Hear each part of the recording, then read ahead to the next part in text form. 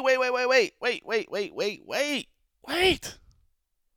Before we get started, we got to remind you that the MMA Roadshow is brought to you by Freshly Meal Delivery Service.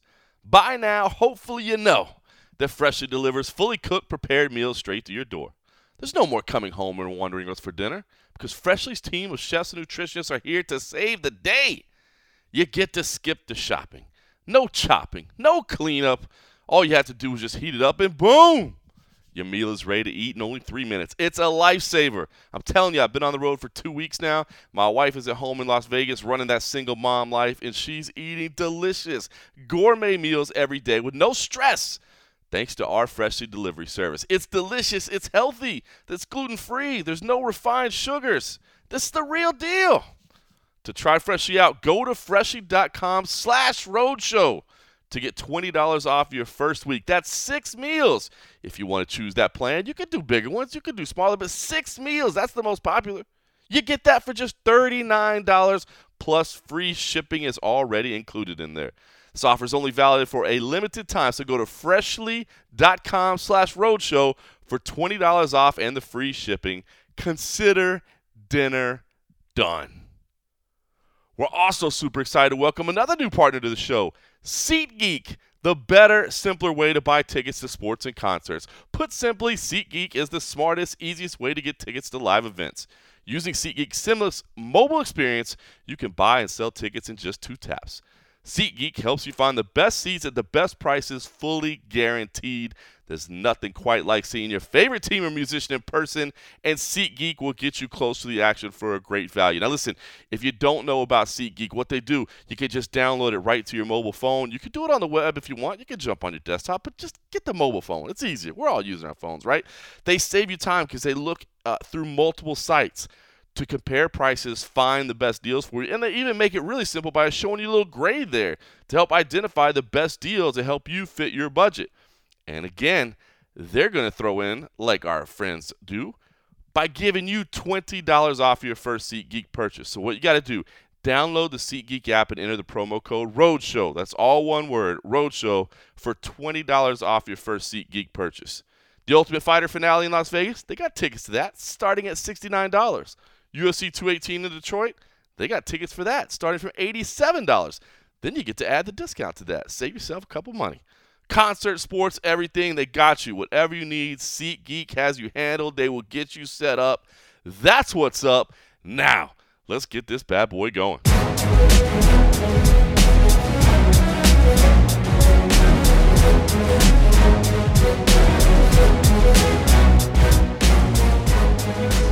Welcome to the MMA Roadshow, episode number 139. My name is John Morgan. Cold coffee, well, my boy is not with me. Unfortunately, he is still back home in Sin City, Las Vegas. I can't wait to get back to Las Vegas, man. I cannot wait to be there. But in the meantime, I am here in Shanghai, China. Can you believe that? Shanghai. Amazing, man. Mainland China for the first time. A huge weekend for the UFC. Now, I know it doesn't necessarily seem like that because, of course, you know, it's a card that starts in the middle of the night for everybody back home. It's a holiday weekend. I get all that, man. I totally get all that. But this is a big weekend. I've been soaking it in for a couple of days, and I really do feel like this weekend means a lot to the company and this market, man. It's just such an incredible market. So we're here for UFC Fight Night 122, Bisping versus Gastelum. Of course, it was supposed to be Anderson Silva out here. Anderson Silva got his problem with USADA. He'll be handling that. Of course, he still has his day in court, so to speak. In the meantime, Michael Bisping has stepped in and has done what Michael Bisping does. He's made it an interesting week, and we will get to all of that very, very soon. But I did want to talk about Australia real quick. I know it's kind of late in the week, and you probably heard a lot of people talking about it, but I was on the ground in Sydney. And I got to say, man, I really wanted to do a little episode number 138 and a half in Sydney. I did. I really did. I had planned it, and to be honest with you, there was time. There was time to do it. It's a morning show. My flight did leave the next morning, Monday morning, Sydney time, to come up here to Shanghai. But I got to say, man, the energy just was gone after the fight card was over. I just I was kind of zapped of energy, and I just didn't feel like there was a whole lot to talk about. And so I want to tell you right now, if you woke up and you were like, man, I need me some post-fight talk. I need to hear something. Man, I just want to talk about what just happened, and there was nothing there, then I apologize to you. I failed you. I failed you as the MMA Roadshow host that I am, but I just felt like there was nothing really to talk about. And I apologize. So if I screwed up, let me just say I'm sorry to you, and I hope you will forgive me. But it did just the energy at the end of the day was gone. I was hanging out with the cats from Submission Radio, obviously good friends that did a fantastic job on episode number 138, breaking down the whole card and previewing everything and giving us the thoughts on the Australian market. And they were actually planning on doing a post show too. And they were like, "Hey, you want to do the post show?" And I'm like, "I mean, yeah, if you want to, let's do it." And they were like, "Yeah, no, let's not. It just." It was rough. So it was funny because our boy Fiasco Jones was down in Sydney, and he he was like, man, that felt like the longest card ever.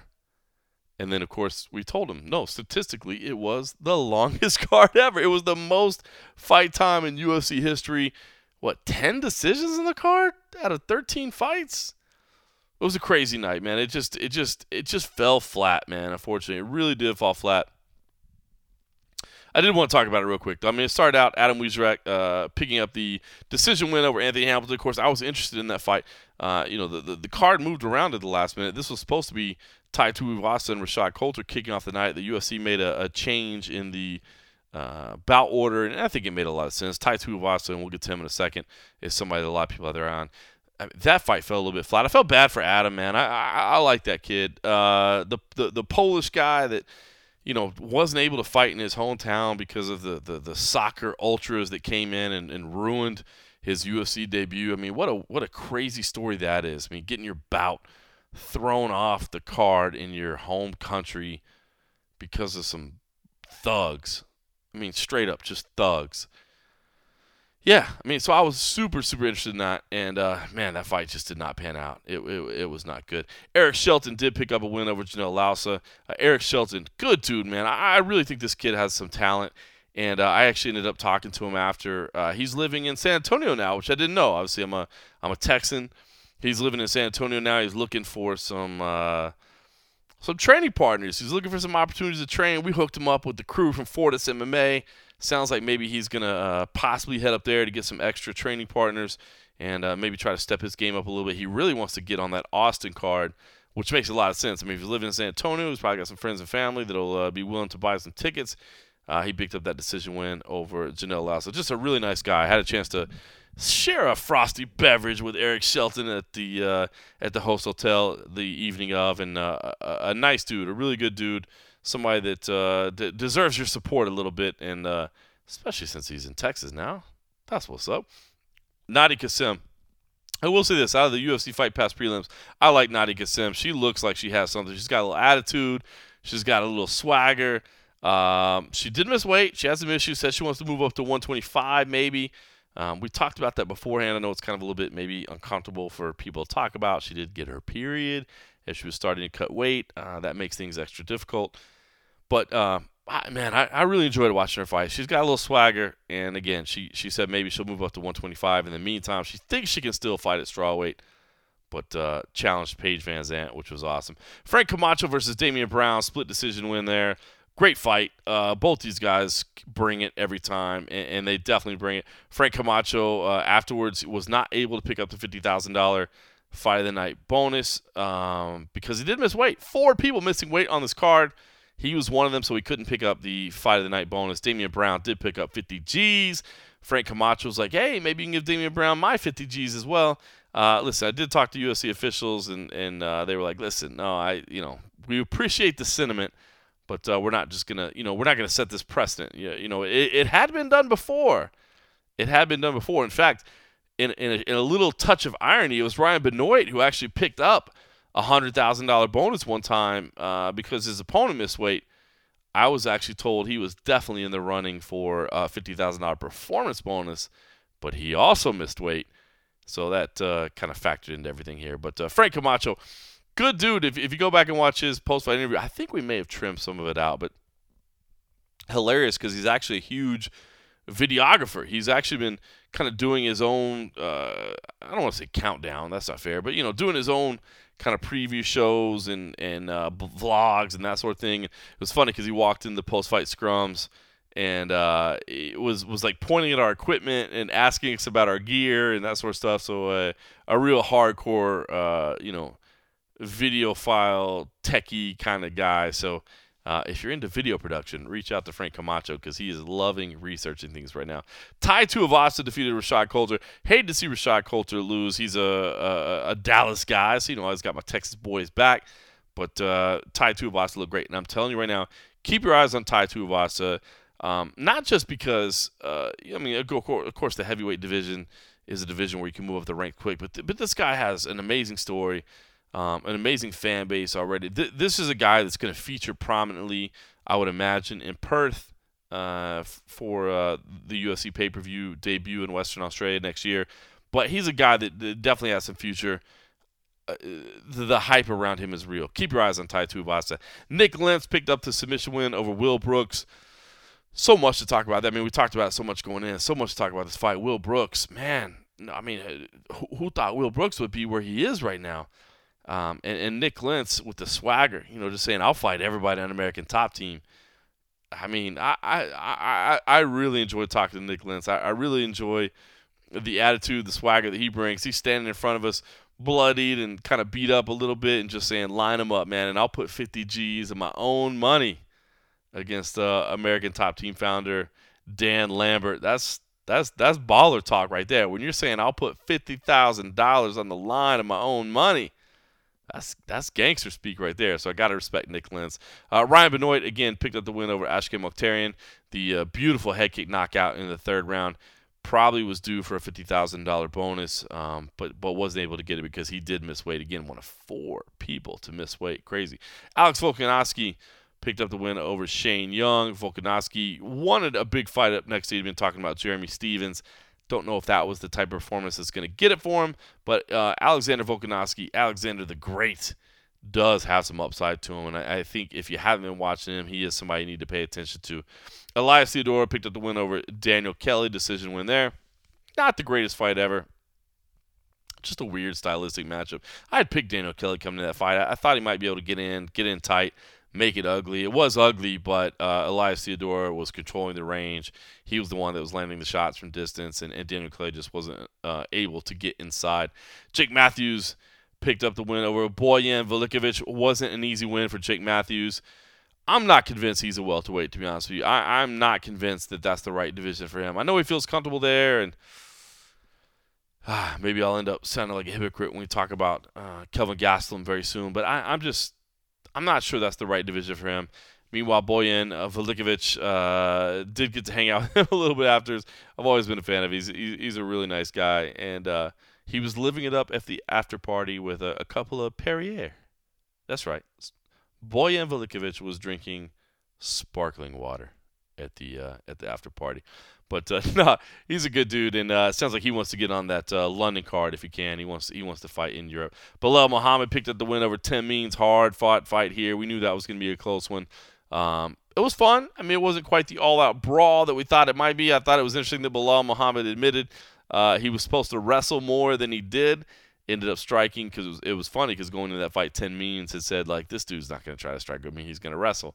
And I thought it was funny afterwards for Belal Muhammad to say, yeah, I screwed up because I was supposed to wrestle more. Jessica Rose Clark picked up the split decision win over Beck Rawlings.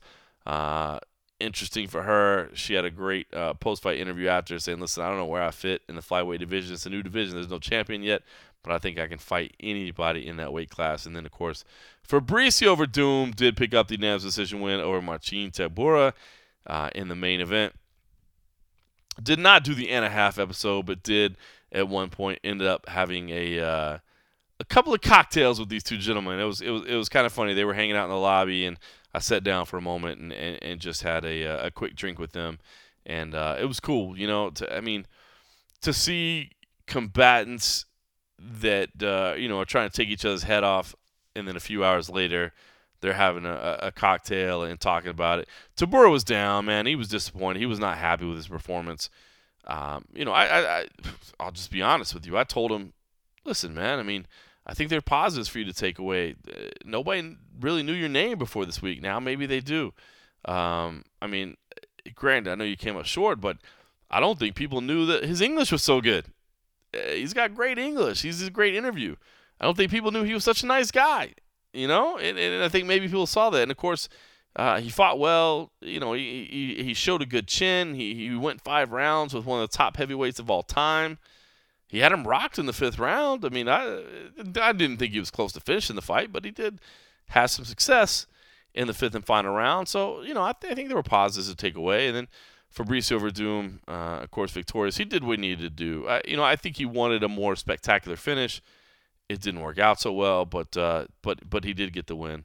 And so it was kind of fun to kind of hang out with them real quick. And it was cool because we got to share a cocktail, a MMA Roadshow listener, and I'll just leave it at that because I don't know if he wants to be, publicized or not, but had dropped off a bottle of liquor at the weigh-ins the day before. So it was kind of cool.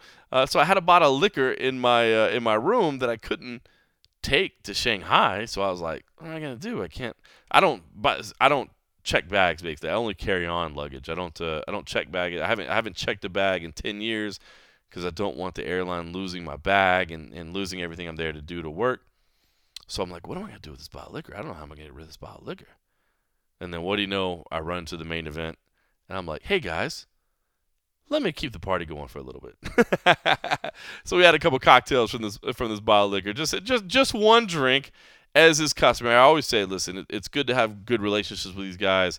We're not here to hang out. We're not here to party, but it was nice to talk to them. Put a nice little picture up. Had a quick bottle of cocktails for everybody, and then I headed out and let them do what they wanted to do with the rest of that. We'll say too, I had a quick chance to talk with Fabricio Verdum. It's funny because with everything that was going on in Sydney with the whole Colby Covington situation, I had some people approach me on both sides. Some people say, John, man, good job with that interview with Fabricio Verdum. You did a fantastic job. Man, you pressed him on the issue, and he said he didn't want to talk about it, and you kept going over and over. And I'm talking about the media day conversation that we had. It was only about 5 minutes long, but he tried to stonewall me right at the beginning. And I had other people that hit me up on social media and comment section, whatever, like, John, you're a jackass. You're an absolute a-hole. Like, the dude said he didn't want to talk about it, and you pressed him, and you kept making him want to talk about it. So it's kind of funny. I was like, man, I kind of thought I was doing my job. I kind of thought I was doing the right thing, but maybe I was being an a-hole. So I actually had a chance to talk to Fabricio Verdum, and it was nice, man. I know he's not the most easy figure to get along with for a lot of people. He does have some controversial topics, some of his language choices, of course, and, some of his associates certainly have raised ire in the public sentiment, and I get that, and we've addressed all that, but I did just want to ask him, like, man, if if you thought I was being a total jackass. And I got to say this, man. Fabricio said, hey, listen, no, man, dude, you were doing your job. And I respect you for doing your job. And much respect and no worries. So, I don't know. I thought that was cool. It bothered me. And I don't know why it bothered me so much. But for so many people on comment sections and social media, be like, dude, you're being a jackass. He straight up said he didn't want to talk about it. And in my head, I know it's the right thing to do. But, again, maybe it's because I don't have a coworker to bounce things off of. I was down in Sydney by myself. My man, Cold Coffee, was stuck back in Las Vegas. I didn't have anybody to bounce things off of, so I just bounced it off of Fabricio himself. And he was like, dude, don't worry about it.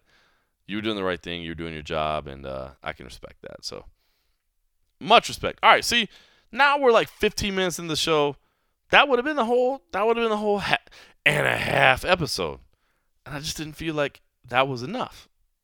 I felt like that would be silly to do an episode that short. So that's why I saved it till today. I hope that's okay. I will say this. I want to show you a couple funny stories about Australia. First of all, the most stressful day of my life happened in Australia. And I'm only telling you this Not because I want you to feel sorry for me or anything like that, because I want this to be a public service announcement. Literally the most stressful day of my life. And, well, all right, maybe that's an exaggeration. One of the most stressful days of my life. And here's what happened. Okay, first of all, I have an iPhone. And so all of you people out there that are, Android users and whatever else users that just want to talk, maybe like cold coffee, that just wants to talk crap about people that own iPhones, stop. I don't want to hear it. I don't want to hear it right now. But I have an iPhone, and I love it because it works very well with my MacBook.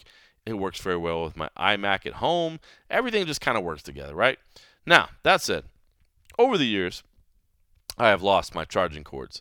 They just, things happen, right? You lose parts and pieces here and there. So I have basically the cheapest Amazon cord you can buy. Now, as I understand it, these Amazon cords, they're cheap, but they're not necessarily supported or guaranteed by Apple. And every now and then they do kind of act kind of funny.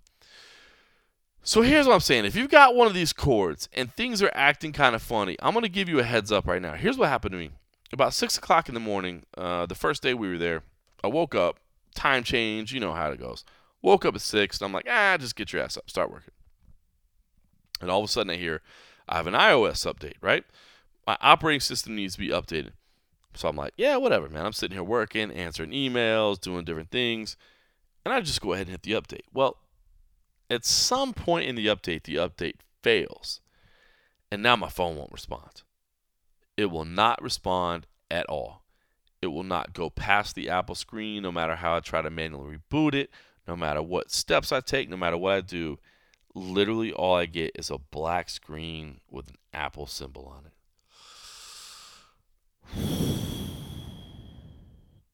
This is my phone. This is day one of a 2-week trip abroad. I need this damn thing, right? So I'm trying to go through all the steps. I'm reading on Google. I'm doing everything I can.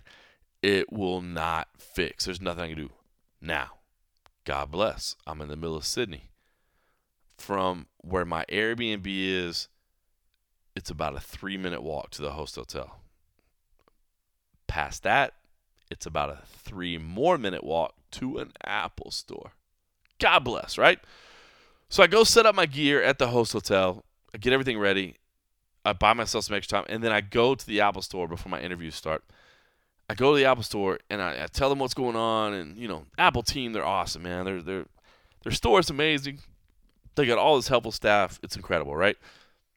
The guy sits me down, and he tries to update. Now, he goes through all the steps I do, right? I mean, he literally just does the exact same things that I've been Googling. But, respect to him. He knows what he's doing. Anyway, he goes through the steps, and finally he's just like, dude, your phone is not good. You know when it says, like, you're going to update, like, hey, you're going to update, and it says, do not disconnect, do not, make sure it has power, all this. It has safeguards in there. And the safeguard is against basically this. There's essentially, from what I understand now, one little small part of the update where if it disconnects, if it causes problems, your phone can be completely dead. And he tried to update mine a little bit, and he's like, dude, your phone is dead. It's dead. And I have a 6S. I've been wanting to update. You know what I'm saying? I'd love that iPhone 10X, whatever you want to call it. I would love that. I'd love even the 8. But listen, I ain't got the money right now. Times are tight. You know how it goes. But my man is like, dude, your phone is dead, and it's out of warranty, and it's done. And I'm like, well, I guess I got to buy a new phone. And in my head, I'm like, well, maybe I'll just buy the iPhone X, and I'll just say I had to buy it. I mean, that'll be the way I justify it in my head. That'll be the way I justify it to myself. I had to buy it. But the dude says, look, you can't buy your phone here. You got an American carrier. It's an Australian. It's not going to work. That won't work. Maybe you can get them to ship a phone in from the States. I was like, oh, come on. Ship a phone in from the States to Australia, and I got to leave to Shanghai in a couple of days, and there's no guarantee, and how much money. Oh, my God. In my head, I'm just like, this is the worst day ever. My man says, look, let's give it one more try. And on the last try, out of desperation, my phone updated and everything is fine. My phone is good. I still got my 6S, my old 6S, but it's working. It's working. So listen, it was the most stressful day of my life. It was the day that I was supposed to go do interviews, right? So it was literally the first day I'd gotten to Sydney. Okay, I didn't really share it on the show before because there was a lot of stuff going on. But, dude, I had interviews with Adam Weizerach, Tim Means, Fabricio Verdun, Will Brooks, Nick Lentz, Bilal Mohammed, Marcin Tybura. All those interviews that you saw from last week, hopefully. This was literally minutes before that happened. And I literally made it back to the interview room with my working phone 90 seconds. I'm not joking. 90 seconds before Adam Weizerach sat down to do his interview. It was terrible. Again, I say this not because I want anybody to feel sorry for me. I say this because be careful. Be careful with those iOS updates. The update wasn't bad. It was this shitty-ass Amazon cord that I have because I'm too cheap to buy the real power cord. But when it's acting weird, when it's not connecting right, do not do an update. Or if you don't have power or whatever, do not do an update. Do not do an update to your iPhone unless all the circumstances are correct. Otherwise, you run the risk of having a dead phone. And I literally thought I was in a foreign country for the first part of a 2-week trip with no phone, no way to fix it. And, yeah, there you go. So that's my life lesson for you. All right, Australia. Want to say one thing real quick. Being in a country when something cool happens, when something historic happens, it's cool because myself, Cold Coffee, we're very fortunate, man. We've gotten to travel all over the world, but we really don't get to sightsee much, man. We really don't get to do much. We basically just go to hotels and arenas and bars, but still, I mean, we don't get to go out in the daytime and see much. But to be there when something historical happens was pretty cool. Australia voted yes on marriage equality while we were there.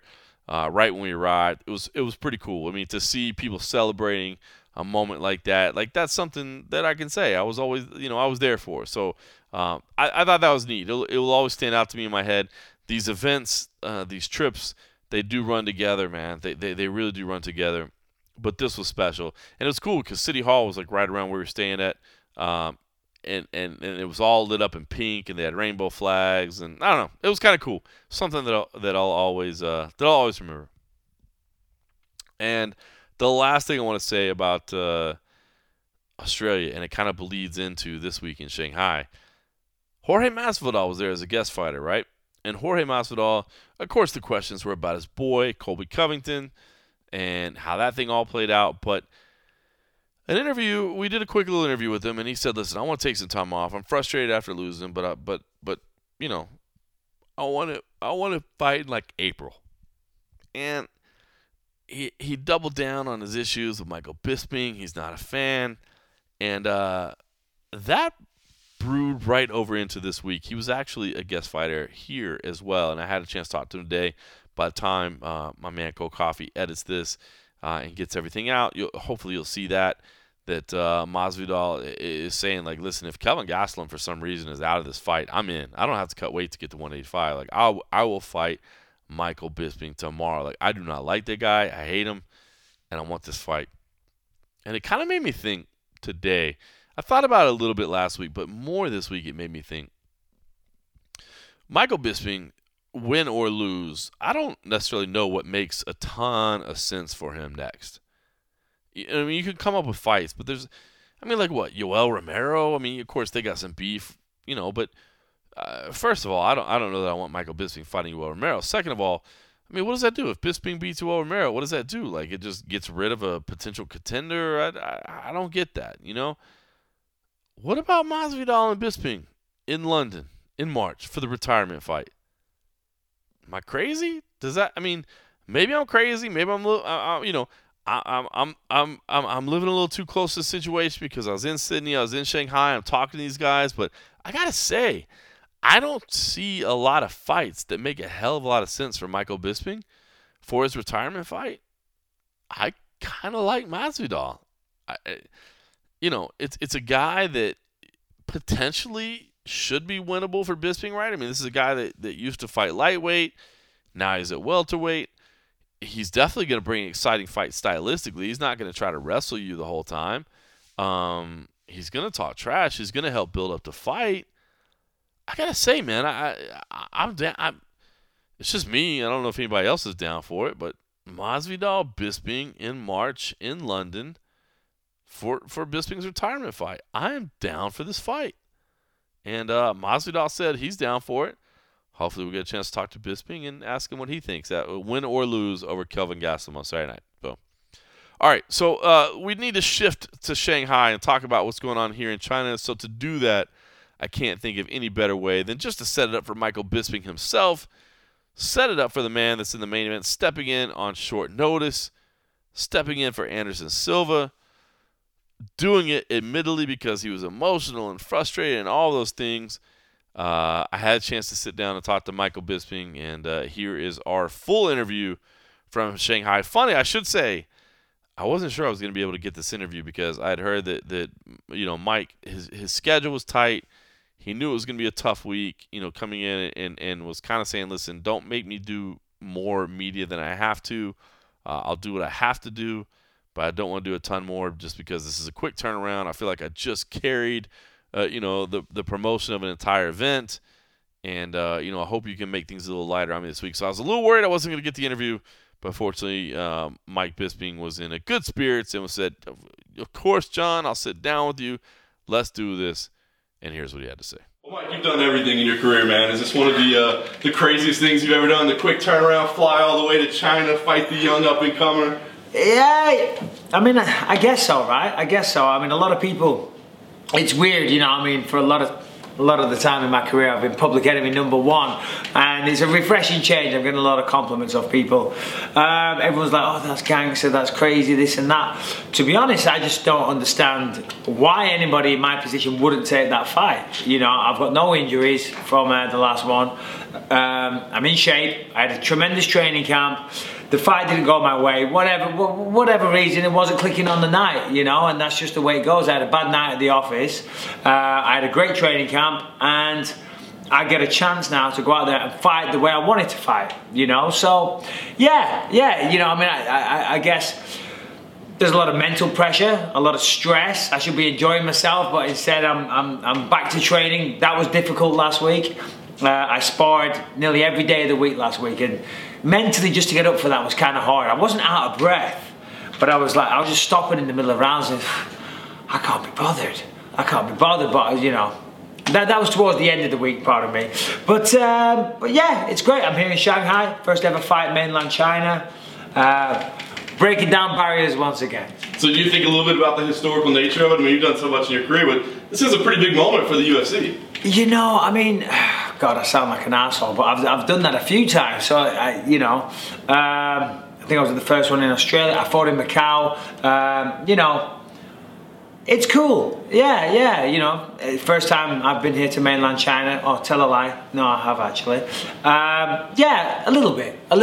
I mean, to be honest, it's just another day at the office. Of course, everybody speaks differently, and the food's a little different, and this and that. But the people are very nice. I'm very, very happy to be here, and I'm looking forward to seeing some more of China after the fight. Nice. So you admitted it was kind of an emotional decision, right? I mean, you were like, dude, I got to get back in there and erase that out. So once you committed, has there been any part where you're like, what have I done? Like, oh my God. A couple of times when it came to the eating options. Do you know what I mean? When it came to eating, I'm like, geez, I'm here again. I'm dieting again. No. A week after the fight, so since the last fight, of course, I lost my belt. And yeah, it stings, but also at the end of the day, I'm a grown man. I'm very, very proud of the fact that I got the belt. I managed to defend it in Manchester, which is amazing.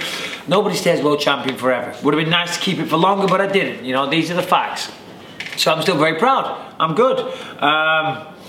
Sorry, what was the question again? Just if you had any regrets, like yeah. Sorry, that's what I was getting to. After the fight, I enjoyed myself. Had a few drinks. Ate too much, but why not? I'm gonna enjoy myself. And on the Sunday, we did the fight on the Saturday or the Friday. Oh no, it was on the Friday. So the Friday after my last fight, so it'd been 5-6 days, and negotiated it. I'm here, I'm fighting in China. I said, right, well, I'm gonna enjoy Friday and enjoy Saturday. And then Sunday, I'll check my weight. I don't want to check my weight, I don't want to know. I'm going to have 1 week. And my logic was, I can undo 1 week of damage in 2 weeks. You know what I mean? That's my logic. And I got on the scale Sunday morning, and I was 214 pounds. I was like, holy shit, how did that happen? So I text Dana straight away. I said, Dana, any chance of a catch weight? And you know, he shut that down straight away. That wasn't happening. But you know, a bit of discipline within a couple of days, I was back down to 200. So not a bad weight cut anticipated for these last couple of days? We'll see. We'll see. I was 200 this morning. I got off a plane last night. Of course, always a bit of water retention. Hopefully 199, even 198 tomorrow. If that's the case, walk in the park. I know the big question I've heard a couple people say is, you know, they're worried about your health. You know, was it dangerous for you to step in again too early? Sure. I mean, how do you answer that question? I mean, did you take precautions? Did you talk to family? I mean, what do you think? I was driving out for lunch with my wife and my in-laws when I heard it on the Luke Thomas show on Sirius XM that they were looking for a replacement. And the conversation with my wife lasted around 15 seconds. I said, what do you think? You know, she was like, I said, I want to do it. Everyone wants to get paid. You know, I get paid 2 paydays, 1 training camp. You know, what's not to like? Health-wise, I felt great. After the fight, yeah, I had a couple of bruises here and there, you know, but this is what we do. Dana was very adamant. I had to go through a bunch of medical hoops, which was a pain in the ass, because I only had 1 week to train. So I had to do all the training. I had to publicise the fact I was fighting. I had to do the interviews and stuff. I had to do medicals all over the place. So it was a very, very stressful week. Regarding the fight, I spar 3 times a week when I'm training for a fight, you know, so in an 8-week camp, that's 24 sparring sessions, and those sparring sessions get pretty hard. The fight, you know, I'm good, I'm fine. I passed all my medicals, I'm good, yeah, I'm great, you know. Yeah, the main thing, I said this to Jeff Nowitzki, no, sorry, pardon me, Hunter Campbell, head of legal. He called me up, Mike, before we make this official, we need to know you're okay, you're gonna have to do medicals. I said, listen, physically I'm fine, mentally I'm not. And the only way that's going to fix that is getting back in the cage. You know, it's like what Christopher Walken in that Saturday Night skit. I got a fever, and the only thing that's going to fix it is more cowbell. And the only thing that's going to fix it is another fight. And here we are. Very nice. Kelvin Gastelum, was he a guy that was on your radar at all? I mean, obviously he started well after you. So I mean, had you been watching his fights as an analyst? Had you thought about him at all? Yeah, I hadn't thought of him as an opponent. I've seen him, of course. You know, I work as an analyst, and I've broken down his fights many a time. Kelvin's a great guy. I've got nothing bad to say about Kelvin. This isn't on pay-per-view. I'm not trying to sell pay-per-views. I'm not trying to do any of that. So I'll be honest. Kelvin seems like a very, very nice guy. Apart from the fact he does a little bit too much pouting on Instagram. He does this a lot. Other than that, he seems like a lovely guy. Great fighter, good hands, good wrestler. He's had some good wins. He's beat a couple of guys that I didn't beat, you know, granted. They're not on the steroids anymore. I'm expecting a tough fight. I'm not expecting a walk in the park. What I'm expecting is a smaller guy with a shorter reach, without the experience. You know, I fight the way I can fight. I win this fight pretty handily, but we'll see what happens. No time for, as you said, for the Michael Bisping trash talk experience. I mean, is that part of your game, or is it just fun for you? No, it's fun, and it's very refreshing not to be doing it. It's so nice, it is, because, you know, what am I going to do? No one's going to pay attention anyway. It's so late, you can't build anything. Maybe if we had a whole thing, you know, a couple of months, and we did interviews, because that's how it happens. I see he says something, and I respond, and he responds, and before you know it, it builds. Hasn't been time for that. As I say, he's a good guy. I like Kelvin. I say I like him, I don't know him. I mean, I like what I see. And I wish him the best. I wish him a great fight, I really do. And may the best man win. I said that about George, and the better man won on the night, and God bless him. And I say the same for Kelvin, you know. Am I going to try and knock him out? Of course I am, you know, and I think I will. Again, I've got a fever. I've got to knock this guy out, because I was knocking people out in my last training camp all the time without sounding like an asshole, and I didn't show up on the night for whatever reason, you know, but that's the way it goes. So, I mean, with this fight, there's no rankings at stake, right? There's no title shot at stake. It's a paycheck, which I gotta think is good, and it's great really just to kind of erase that down. Is that really all there is to gain? Is just to feel better about yourself? Yeah, you know, I mean, I've got to be careful when I don't really want to say this because it gives all the haters that like to talk shit, it gives them ammunition. But like, I got back from New York, all the dust is settled, you know, and I'm laying in bed at night, and my wife's there, and I'm just kind of emotionally checked out. She's like, "What's wrong?" I'm like, "Well, what do you think's wrong?" You know. A few days ago I was champion in the world, I'm not now. And believe it or not, for all the bullshit and the silliness that you get from me and the trash talk and all that, you know, I'm a human being, and yeah, I was down about it. I was pissed off, you know. And you take it like a man, of course, take it with a pinch of salt. 3 beautiful children, great wife, health, you know. But yeah, I was down, you know, I was pissed off. I thought, I'm fucking better than that. I know I'm better than that. And then this happened. So I was like, 1,000,000%. Straight away, I was like, this is like a gift from the gods. That's awesome. So a win here. You've teased it out there. Retirement maybe in March in London. I mean, are you committed to that? Or are you still? I don't know. Maybe. Yeah, I guess. We'll see. I like fighting. I like getting paid to fight. I like traveling the world doing this, and I'll miss it. But right now, the plan is beat Kelvin, and then one more in March. And that will probably, yeah, that is the plan. Is that the boss at home making that call? That ain't the boss at home. That is maybe the boss at home. Maybe the boss at home, and maybe it's my heart. It's the smart thing to do. You know, I don't know.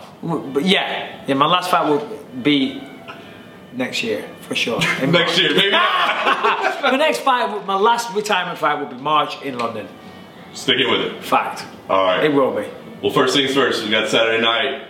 Like you said, a quick turnaround, man. Yep. How do you see this thing going? I think I'll win. I think I'll beat him to the punch all day long. I do. Everyone hears me say that all the time. If I fight the way I can beat Kelvin. And, you know, he's had some good wins. But we'll see what happens, you know. It's hard under those bright lights. You know, in the gym, I'm a different man, and I didn't show up because I wanted to remain the champion so much. Do you know what I mean? Now it's not about that. Now I don't even feel any pressure. I'm just going to go out there, fight my fight. I don't want to be emotional. I'm going to be happy. I'm just going to go out there and fight as if I'm in a sparring session. And if I win, then great. And if I don't, well, fuck it. Who cares? You know, I'm not the champion anymore. I'm back to just taking fights for the sake of fighting. Does that mean I want to win? My God, I will fight to the death to try and win. I will never quit. You know, but if I lose, fuck it.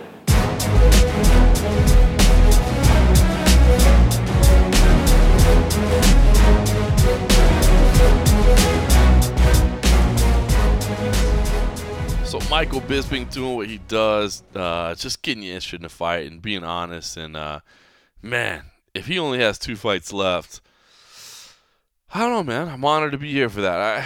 Michael Bisping has definitely become one of my favorites, man. He really has over the years. I know a lot of people hate him for whatever reasons, some of the things he said, and understandably so. But the guy really is one of the nicest cats that you'll ever interact with. And has done the company solid time and time again. So a big fight for him. All right, UFC in mainland China for the very first time. This is a big moment. And again, I know there's no North American media here. It's me. I'm the guy. I'm the non-local media traveling here to be here. And listen, I missed Thanksgiving to be here. So let me say, happy Thanksgiving to everybody. Missed that American holiday. Missed actually my 10th wedding anniversary to be here as well. That's right. So my wife, who doesn't listen to a minute of this podcast, I'll just say happy anniversary anyway.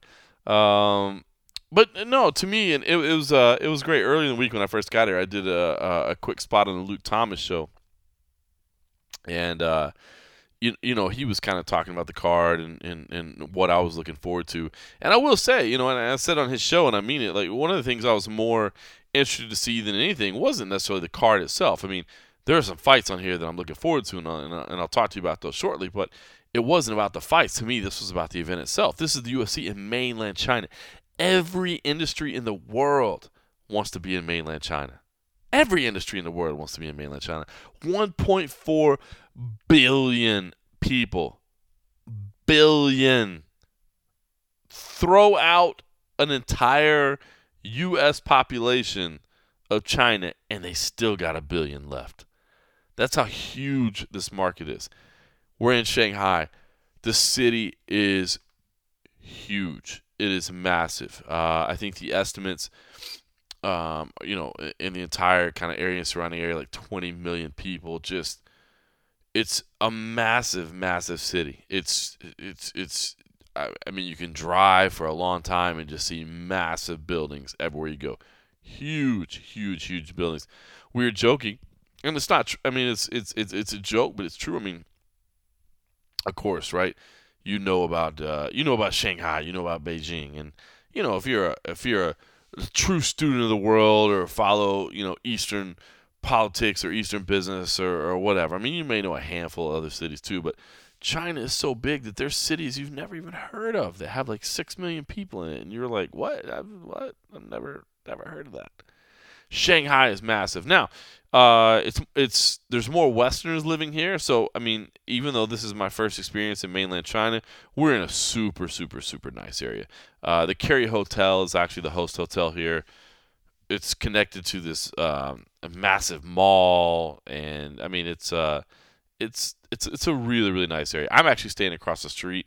I am at a different hotel, but a super nice hotel as well. It's just a little bit cheaper. But this area that we're in, it's very, very nice. It's very luxurious, and it's incredibly obvious that that's the case. But I will say this: I mean, we've had a chance to kind of go out and see the city late at night, and had some late night dinners and a couple cocktails and that sort of thing. But we've been to other areas that are just as luxurious, and we've driven 20 minutes in one direction, 30 minutes in another direction, and we see other areas that are nice. I mean, high-end retail establishments. I mean, there's money here. There is no doubt there is money here. In my head, I don't know why. For some reason, I thought this place would be cheap. It's not cheap. It's definitely not cheap. Things are expensive here. Now, again, we're not in the more rural areas where everything changes. I mean, this is high-end, metropolitan area of China. But it's interesting to see, man. I've really enjoyed this, just kind of soaking it in for the first time. Just to kind of let you guys know, I guess, what China is like. Bottom line is, if you're on a bicycle or a scooter, and that seems to be the preferred method of transportation for a lot of people, a bicycle or a scooter. And they have these electric scooters, by the way, that don't make a sound. It's not a gas scooter. So you have no warning that this damn thing is coming up on you. I think that basically traffic laws don't apply to them. They're like suggestions. They can maybe go do what they want to do, but they basically, red light, pedestrians walking through a crosswalk, they kind of do what they want to do. It gets a little bit crazy. And there's these bikes everywhere. There's bicycles everywhere. And I thought it was like communal property. Like I thought, communist country, maybe this is like the government looking out for there's bicycles everywhere. No, there's these bicycles everywhere that have these little QR codes on them. And there's a thing here called WeChat. And WeChat is massive. I mean, it's massive. And it's kind of like WhatsApp and Facebook and Twitter and everything all rolled into one. But then it's also Weibo is like their version of Twitter here. But this technology, it also has payment built into it. So you can have like your credit card information saved in there. You can do payment information. It's crazy. This thing runs everything. So anyway, they have these bikes, and you can just walk up and you can scan the bike with your little QR scanner or whatever in your WeChat, and it's like 2 of the local dollars here, which is like, I don't know, 30 cents, and you can rent the bike for an hour. But the technology is cool. It has like these little clamps on it, so when you're done, like it just clamps down on the bike wheel, so it's like a brake, so you can't drive anywhere. So I don't know, man. It's cool, and I think that's the whole thing is understanding is like we do these social media things, right? There's 24 fighters on this card, right? It's a 12-fight card. I think 12 fighters don't have Twitter. 8 of them are Chinese, and Li Jingliang has a Twitter account. And the only reason he has a Twitter account is because he is managed by Paradigm Management. That's Conor McGregor's team. That's Michael Bisping's team. They see, right, that Li Jingliang has potential star power there, and so they signed up with him. So he has a Twitter account, but nobody else has a Twitter account. I'm like, well, how can you be a fighter and not have a Twitter account? Everybody gets Twitter. Well, no, they have Weibo here. So think about this: 1.4 billion people. 1.4 billion people. You can have these fighters that are massive stars in China that nobody's ever heard of outside of China, and they're still doing well. Their social media presence is huge. Their advertising revenue and opportunity is huge. So it's such an interesting place that I'm just learning about. And I hope to come back and learn more about. It sounds like we'll probably be back here. The UFC will probably come back here. Saturday's fight is the ticket sales seem strong. From what I understand, the arena can seat 18,000. I haven't been there yet, so I mean it's a big arena. It's a proper NBA, NHL style arena. It's been scaled for about 14,000 is what I've heard. Which I mean that's good. That means you still get the nice big screens in everywhere. But ticket sales are strong. It's basically going to be a sellout. But it's so interesting because, like, from what I've seen this week, the whole world wants to tap into China, right? The whole world wants to tap into China. It's this massive market. But what you have to realize is you've got to create an interest or a reason for China to reach outside of its own natural market and tap into you. They're happy here. Everything is good here. They got their own system of everything.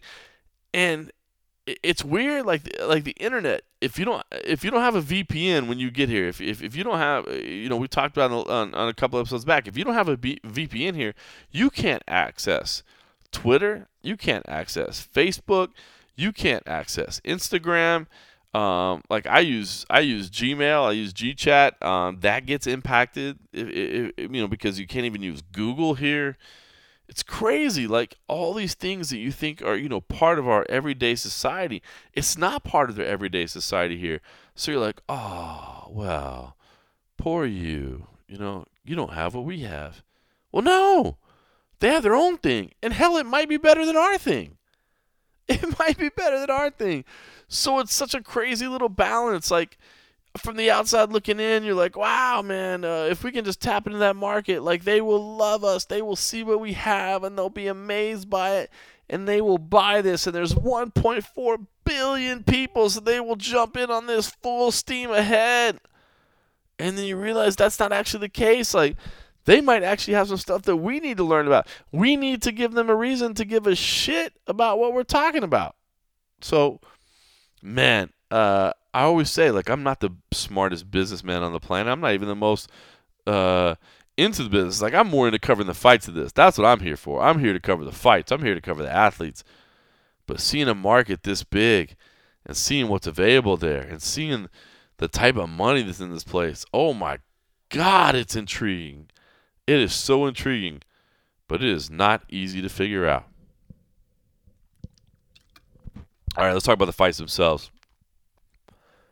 I get it, man. If you don't want to wake up at 3:45 a.m. Eastern Time on Saturday, I get it, man. It's a holiday weekend. There's things going on. If you want to, if you want to catch it later, you can. But the great thing about Fight Pass, what? It's on demand as soon as you want it. So if you want to wake up in the early afternoon, watch it then, you can watch that. If you want to check out my notes, you can check out some notes. If you want to avoid spoilers, you can avoid spoilers, but you can watch it when you want. And it's Fight Pass. So the Fight Pass means no commercials, none of those long-ass breaks for no reason. So it'll move pretty quick. It'll be good. We'll break down this card real quick. We'll burn through it real quick. I know there's not probably a lot of things that you want to talk about, but I'll give you some things that I've learned this week and some things that I'm looking out for. And in the meantime, I want to share my other interview with you. Well, I did quite a few interviews, but another one with a headliner, Kelvin Gastelum. I thought Kelvin Gastelum gave a great interview as well. Talking about kind of what his approach to this whole situation has been like and what it's like to go from facing Anderson Silva to Michael Bisping, what it's like fighting in China, whether he's finally admitting he's a middleweight, whether he still wants to try welterweight, all those things we talked about with Kelvin Gastelum. I feel like people are giving Michael a lot of credit here, right? They're saying, hey man, stepping in, short notice, but what about you? I mean, you're going from one, all-time great to another on short notice as well. You feel like people maybe got to give you a little respect as well? I mean, it doesn't matter to me, but yeah, I mean, it would be cool if I get a little bit of credit too for stepping up and accepting the fight. And, I mean, this would be my third or fourth former champion that I fight in a row, or not in a row, but in the last 12 months, I think. This is I don't think people have been giving me credit for the fights that I've been taking in the last 12 months. This will be my third main event in a row. I'm just riding the wave. Yeah. No doubt. Give me the idea of what it was like for you, because Anderson Silva, obviously a legend of the game. I mean, this is the fight that you've been tracking for a while. Yep. It falls apart, and I got to think, on as short a notice as it was, you got to think, who's even out there? Who's going to fight me on this show? So give me what the roller coaster was like, man. Oh God, it was insane. I wake up. I remember Friday morning. I'm looking. I do what everybody does. I look through my phone in the morning, and I'm like, USADA flag. Anderson, oh, what? And that's what my Friday morning was like. And then I called my manager, like, what the heck is going on? And he's like, yeah, he got flagged by USADA. He got pulled from the fight, and immediately I got sick to my stomach. I mean, I didn't feel good. I did not feel good. I got a little sick to my stomach is what happened. A million thoughts ran through my head. I didn't know if the fight was going to fall through. I didn't know if the whole card was going to fall through. I didn't know who were they going to try and replace Anderson with. I didn't want to go from fighting the greatest of all time to fighting Joe Schmo. That just wouldn't make sense for me, for my career. I want to keep making steps forward, not making steps backwards. So, I mean, just a whole 24 hours of freaking this, because a million thoughts ran through my head. But, Saturday afternoon, I get the call that Mike Bisping might be an option. And I'm like, yeah, right.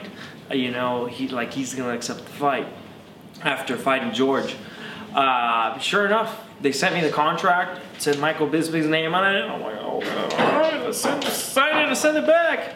I was really happy that we got a replacement. I'm really happy that Mike stepped up. I mean, how badass is he?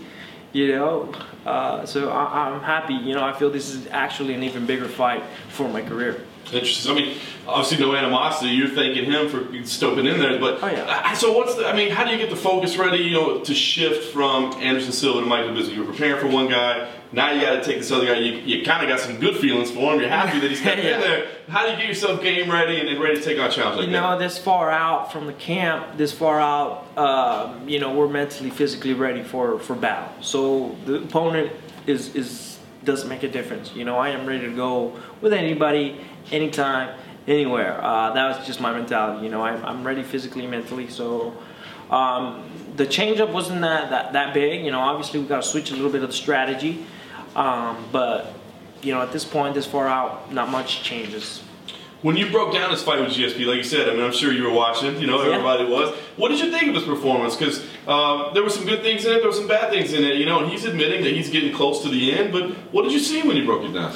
Yeah, I saw just regular Michael Bisping doing what Michael Bisping does. He came to fight. It was a battle back and forth with George. I mean, George was bloodied up, and so was Mike. But I feel like he was a little hesitant because of the takedown that George was, or he was worried about the takedown. You can kind of tell he was a little bit more crouched down with his stance fighting. He wasn't initiating in George's face like he usually is in a lot of his fights. Mike admitted he basically took this fight because he wanted to get that taste out of his mouth of that GSP fight. I wonder for you, man. I mean, obviously, I know you could have been feeling too good about the last fight. Has it been in your mouth the last couple months that you're like, man, I gotta get rid of this feeling? Yeah, absolutely. I mean, coming off loss, I mean, it's not cool. I've never had 2 losses in a row. I don't ever want it to happen. I don't ever want to lose, period. But it motivates you. It sparks the fire in your ass when you lose. because you don't want it to happen again. So that's exactly what happened. You know, I'm fired up. I'm hungry, man. I'm ready for this fight. When you talk about maybe being a better fight, is that, you know, because of the rankings? I mean, this is, you know, Anderson, one of the greatest of all time, but here you got a guy in Mike that was the champ a couple weeks back. Exactly. I mean, just a few weeks ago, I mean, I feel Mike's value in the company is really high. Not that Anderson's isn't. I just feel like he was more of on the decline than Michael Bisping is, you know. And, you know, he's the former champion. And just one of the greatest in our sport. I feel a lot of people follow him. He has a big following. So this is a bigger fight, higher ranking as well. So it's a bigger fight for my career. And when you win the fight, does this prove you're a middleweight? I mean, I know you're always toying with the idea of going back to welterweight, but I mean, you beat a guy that was the champ. You're going to be up there in those discussions, right? Yeah, I got to be up there in those discussions, whether I fight for the middleweight title or the welterweight title. You know, I've always had my eyes set on that welterweight title rematch with Tyron, or not title rematch, but that fight, the rematch with Tyron. I've always had my eyes set on that, you know. But you know, I win this fight, I might have permanently cement myself as a middleweight, you know, whether I like it or not. Yeah, I mean, why put yourself through that? I mean, why keep that 170 goal in mind? When it seems like you're getting pretty comfortable at 185. I mean, like you said, getting better, getting strong. I mean, why even think about that 170? Well, first, I'm going to admit it, I am a little bit salty on the Tyron Woodley fight. You know what I mean? I am a little hurt still after all these years. You know, I want that rematch. I know I can beat him. You know, and I know that I can make the weight. You know, I was immature, I was young and stupid, you know, and I feel I've grown from all those experiences. You know, there's been a lot of trial and error in my career. I mean, when I fought him, I was 23 years old. So it's just a lot of trial and error in my career. And finally, we're putting all the experiences together. You know, this will be my 13th UFC fight, and putting all those experiences, the good, the bad, and making something that hopefully works. Would you fight him if he came up to 185, or does it have to be for that title? It has to be for the title, I feel. Yeah, now that he's the champion, I want to take it from him. Nice. Well, let's talk about it. But let me say that I respect Tyron. You know, as a person, as a fighter, I respect him. You know, it just doesn't sit here well. Not personal, just professional. Yes. Nice. All right. Well, maybe that's on the future. If it's not, and 185 is, where do you think this does put you? Because it's just such an interesting time, right? You got George St. Pierre holding the belt. Nothing against George. I don't know if he wants any piece of Robert Whittaker. You know, there's right. Other people out there. How are you seeing the whole title situation play out? It's interesting because you don't know what George is going to do. You know, I don't know if he's going to fight because he's going to go back down and fight Tyron. I don't know if he's going to defend the belt and unify the belt with Robert. You don't know what's going to happen. You know, he said it himself. The MMA game is such an unpredictable game. Anything can happen. You know, any fighter can fall through, just like we've seen these past couple weeks. You know, so anything can happen. So we'll just have to wait until after the fight, see what options are planned out. All right, well, first things first, obviously you got to win this fight. Yeah. Do you think about the historic nature of this? I mean, it's the first UFC event, mainland China. You know, it's kind of a big deal, right? It's a pretty big deal, man. I'm excited. I'm excited because it gives me that same kind of feel when I co-headlined the Mexico card. You know, it was a historical card, first fight in Mexico City. And you know, I mean, a few years, you fast forward a few years later, and all these Mexican stars are popping up. You know, and Mexico is one of the biggest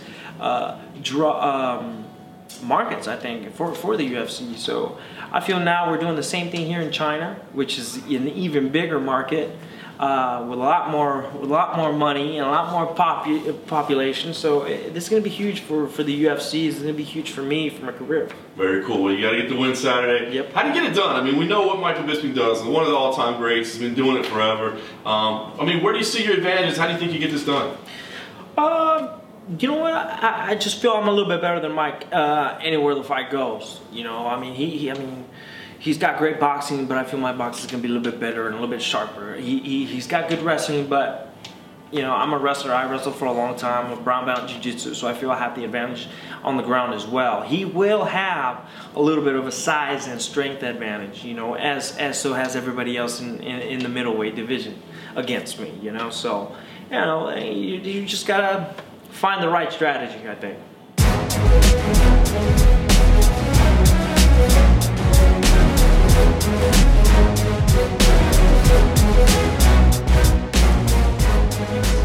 Kelvin Gastelum relaxed, brimming with confidence, as he probably should be.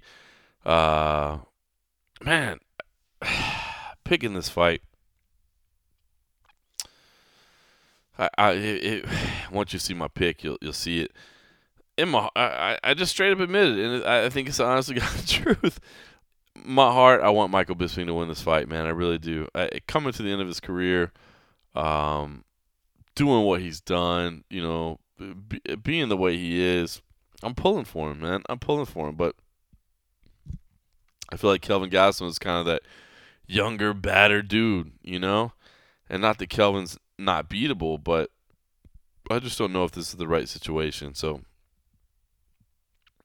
I'm torn on it, but I feel like the right pick in the head is Kelvin Gastelum, but the pick in the heart is probably Michael Bisping. So, all right, let's give some other things to watch out for in this. 8 Chinese fighters on the card, so something really cool to watch out for there. A lot of them are, kind of untested, so to speak. I mean, this is their moment. A lot of them are in the developmental program. The UFC kind of, it's weird, man. They kind of keep the developmental program under wraps. Like, the UFC picks athletes, right? And they send them to Greg Jackson's. They send them to, different teams or whatever. And they don't really talk about it much. And I kind of wish they would publicize that more. Like, I mean, these are the type of investments they're making in the future. Like, they are literally paying for these athletes to go train and to learn. They're paying for housing. They're paying for training. They're paying for all these things. And they don't like to talk about it. And I guess they don't like to publicize it because, just because you're selected for the developmental program doesn't mean you're guaranteed a UFC contract. And I'm assuming that's why they don't necessarily want to talk about it because, they don't necessarily want to associate themselves with you if you don't pan out. But, I mean, these are the things sometimes I think people forget. I mean, don't get me wrong. I understand the UFC is ripe for criticism, man. I get it. I understand why people hate some of the things they do, but they do things like this to kind of fly under the radar sometimes that don't get noticed. I mean, this is the type of investment, that doesn't necessarily get noticed, and I kind of wish it did a little bit more. So, a number of these athletes were part of the Chinese development program, and we'll see what comes out of it. Some early fights on the card with a couple of kind of nondescript fighters. I will say this: I'm excited in Gina Mazany and Wu Yanan. Wu Yanan will end up becoming the first Chinese woman to step into the octagon. Gina Mazany, of course, she trains at Extreme Couture, where I bring my son, so I see her in there all the time. She was fun to talk to this week. Fought Sarah McMahon in her debut. Tough assignment in your first out, going against Wu Yanan, who most people won't know much about, but we watched her open workout a little bit. She was featured there, and again, this will be a little bit of history. She'll be the first Chinese woman to step in the cage. So I'm intrigued in that one. The first fight, looking from the bottom up to the card, that really stands out to me: Shamil Abdurakhimov versus Chase Sherman.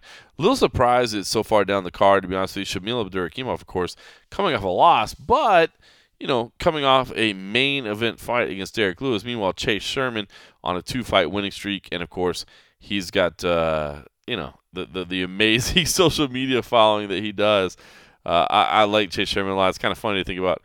And I mentioned it in our interview. If you want to check that out, it's on YouTube. We've got all those up there. But how the hell did you take a fight in a country with no Twitter? How did you do that? Fortunately, they did get him set up with a little VPN, so I think he's been tweeting a little bit since. But he originally thought he wasn't going to be able to tweet. But listen, I like this fight. Chase Sherman is a fun fighter to watch, and of course, a fun fighter on social media. Shamil Abdurakhimov, Chase Sherman was not a fan of, man. He had some harsh words for him. When I talked to him, you can watch that whole interview on the MMA Junkie YouTube section. But he said, "Listen, I'm not excited to fight this guy. I don't like the way he fights." So, interested in watching that. Barak Kandari, I believe is how you say that. I haven't talked to him yet, but this is a big moment. Now, this is one of those things that might not mean a lot to you necessarily just as a fighter, but it's something to really watch. This is the first Indian-born fighter in the UFC. Now, you think about the push that Arjan Bueller got. Arjan Bueller is a Canadian, but is of Indian descent. And I can tell you right now, our clicks for his fight, for his interview, for everything, skewed off the charts, right? I mean, I can't give you exact numbers, obviously, but as a website operator, I can tell you they skewed off the charts. This is that thing that happens when, countries, nations, cultures get behind an athlete. And Barak Kendari has the ability to do this. I mean, the first truly Indian-born. I mean, think about it. If you go back the past couple of years, the UFC was talking about doing an Ultimate Fighter, India. I mean, they were truly invested in the market. Again, it's like China. It's one of those things where the numbers are just mind-boggling. The amount of people that are there, the size of the audience is incredible. Whether Barat is the real deal or not remains to be seen. He was a late addition.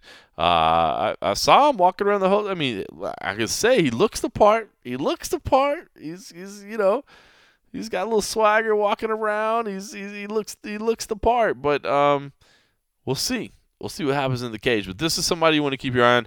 You're gonna see a push from this guy. I'm telling you right now. If he wins, hell, maybe even if he loses, you're gonna see a push for this guy.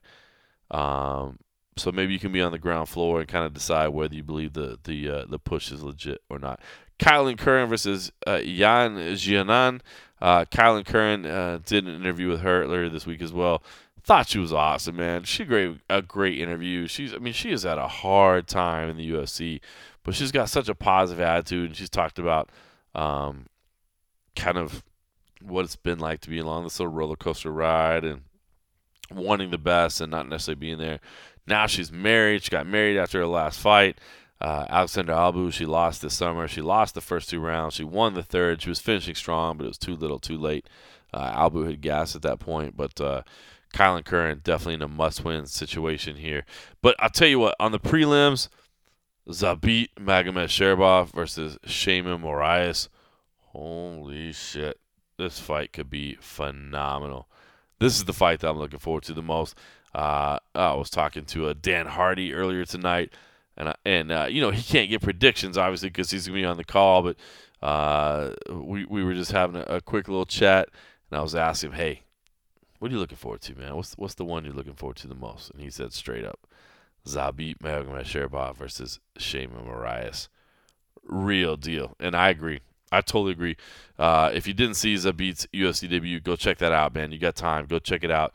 Sheymon Moraes, World Series of Fighting fighter, Black House fighter. I'm stoked for this one. I circle that one. Circle that one. I don't see any way this fight sucks. Looking to the main card, Alex Garcia versus Muslim Salikov. Now, Muslim Salikov was at the open workouts today. He's actually a Sanda fighter, which is Sanda is kind of a Chinese martial art that's like a combination of kickboxing, a little bit of wrestling as well. It's a hell of a base. His nickname is the King of Kung Fu. In fact, talking to Dan Hardy again, give a little deference to them. He was selling. I wish I could quote the exact quotes, but I think he said Muslims had like. All right, now I'm going to be ridiculous. 170 kickboxing fights. I want to say it was something like that, but I remember it was like 75 knockouts. He has like 75 verified knockouts in kickboxing. That's ridiculous. Going against Alex Garcia. Alex Garcia, tough guy. The real deal, he looks like it physically fits the part, and he definitely has the skills, but just sometimes doesn't pull the trigger and doesn't always deliver. So a big fight here. Alex Caceres, Bruce Leroy versus Wang Guan. This is a good fight here too. Alex Caceres, Bruce Leroy. Man, he looked good this summer. And always love talking to him. He has a great video on YouTube as well if you want to go check that out. We definitely didn't talk about just fights the whole time because he is not the type of person that likes to just talk fights. He likes to talk about everything else. But it was fun.